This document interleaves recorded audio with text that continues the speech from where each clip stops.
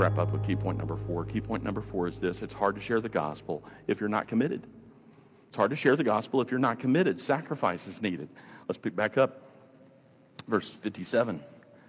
Now it happened as they journeyed on the road that someone said to Jesus, Lord, I will follow you wherever you go. And Jesus said to him, foxes have holes and birds of the air have nests, but the Son of Man has nowhere to lay his head. Then Jesus said to another, follow me. But he said, Lord, let me first go and bury my father. Jesus said to him, let the dead bury their own dead, but you go and preach the kingdom of God. And another also said, Lord, I will follow you, but let me first go and bid them farewell who are at my house. But Jesus said to him, no one having put his hand to the plow and looking back is fit for the kingdom of God.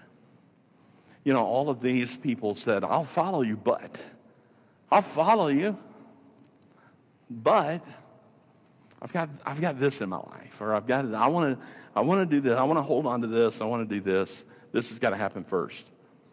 Each of them was a failure to commit to Christ at the cost of some personal comfort, at the cost of something personal to them.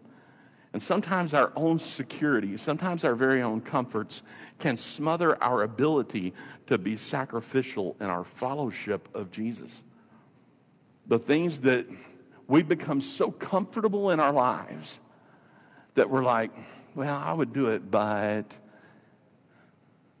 And we can become so comfortable with our routines and our environment and the people that we're around that we're going, I just don't know.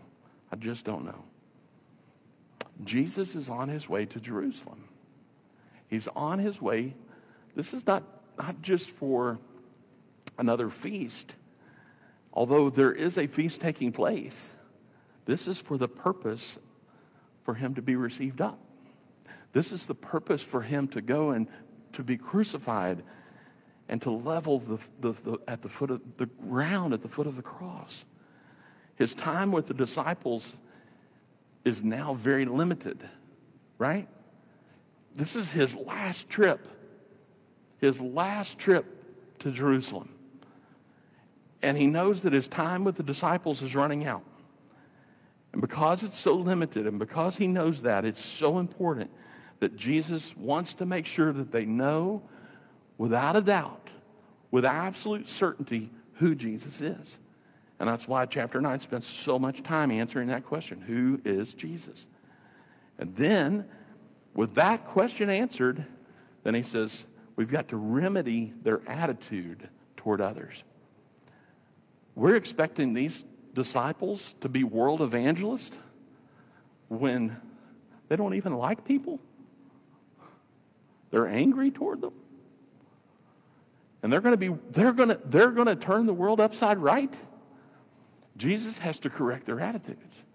He's got to help them with a heart check about how they view other people. People that aren't even in their little groups.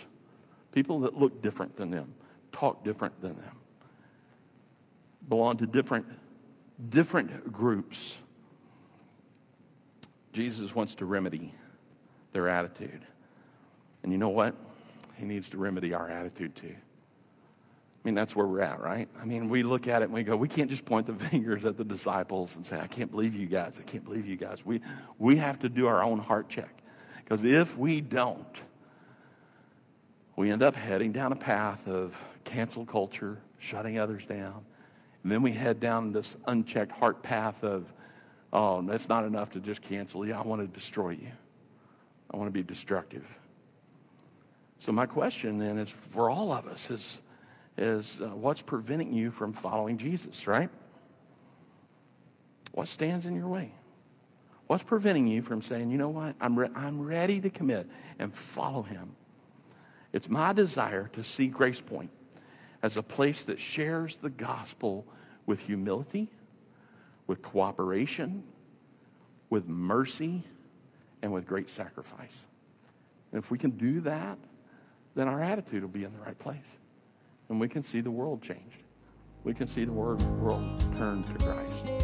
And that leads us to one last thought. Do not allow God's love to pass you by. He has come to your village with the gospel. Today is the day of salvation.